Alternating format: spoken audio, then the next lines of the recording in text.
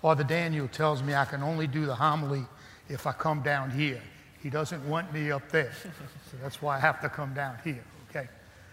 There's so many things you can talk about when you read these readings, but today what I decided I wanted to look at is I wanted to look at the characters that are involved in the homily, the characters that are involved in the gospel reading. And naturally, the first character that we have is Jesus Christ. And we know that Jesus Christ is love. Jesus Christ is mercy. And what happens is when he sees the sinners and he sees anyone out there, the thing that Jesus Christ wants to do is have a personal relationship with people. That's why most of the time in the Gospels when you see him, he's always in a one-on-one situation because he wants to have that personal relationship with people. The second character I saw was Matthew.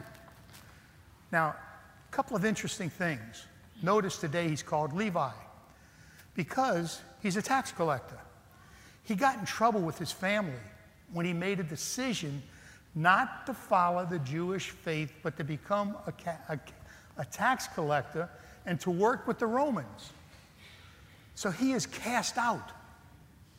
And what happens is he's really not happy. So when Jesus says, "Follow me," he immediately follows Jesus and drops everything and comes right after Jesus. I think two things are important for me. One, first of all, his name changes. He's no longer a Levite that belongs to the Romans. Now he becomes Matthew that belongs to the disciples. So it sees a tremendous change that takes place with him. And you want to know something? It gives me so much hope in my life for all the things that I've done and all the things that have happened to me as I was growing up in my life, and I'm still trying to grow up. And what happens to me is I, too, make a lot of mistakes. But when we see that Levi, Matthew, goes to Jesus, we see the conversion to the desire to grow in holiness and the possibility that it can take place and it can happen.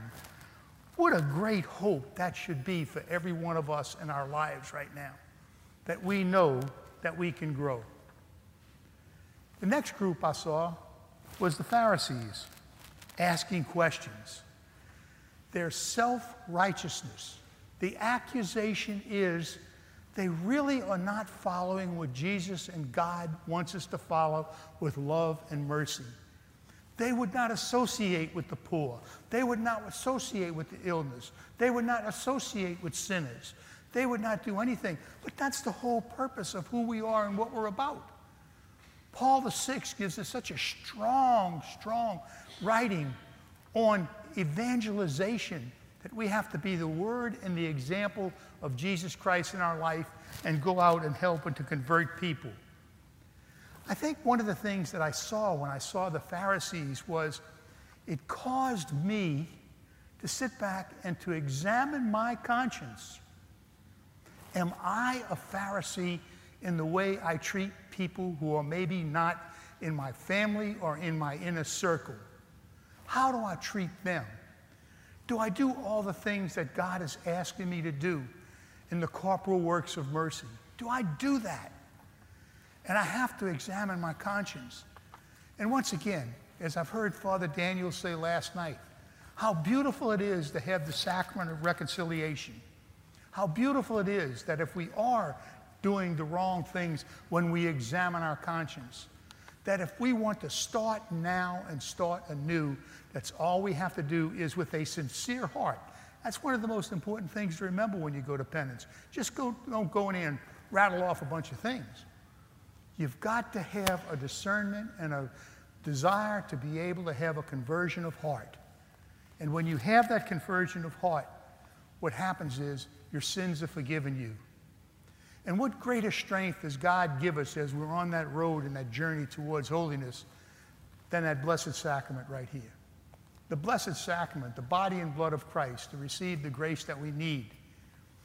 And Benedict the 16th tells us all, if we have such an admiration for the salvific mission of the Catholic Church in that Eucharist, then why don't we have the same admiration for adoration? Because just as he's there coming to us right now in that Blessed Sacrament, he's in that tabernacle and he's in that adoration chapel. Shouldn't we spend some time on building our personal relationship with Jesus Christ?